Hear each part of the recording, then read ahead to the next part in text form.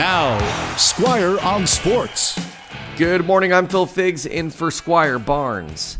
The trade deadline is come and gone for Major League Baseball. There weren't a ton of major deals like we see in other sports, but baseball usually gives us a few splashes.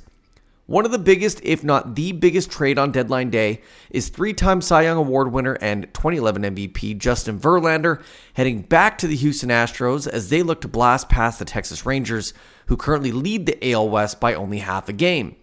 Now, speaking of the Texas Rangers, they got themselves a pretty great deal in grabbing starting pitcher Max Scherzer from the New York Mets. These two teams will definitely go down to the wire to see who wins the division.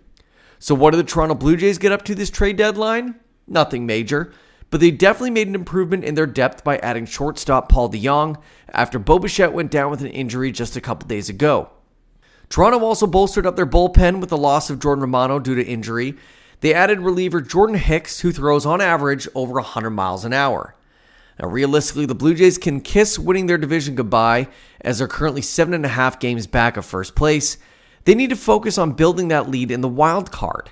They currently hold the final wild card spot, but by only half a game.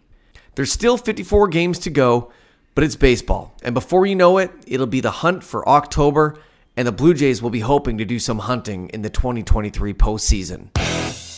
Squire on Sports on 980 CKNW.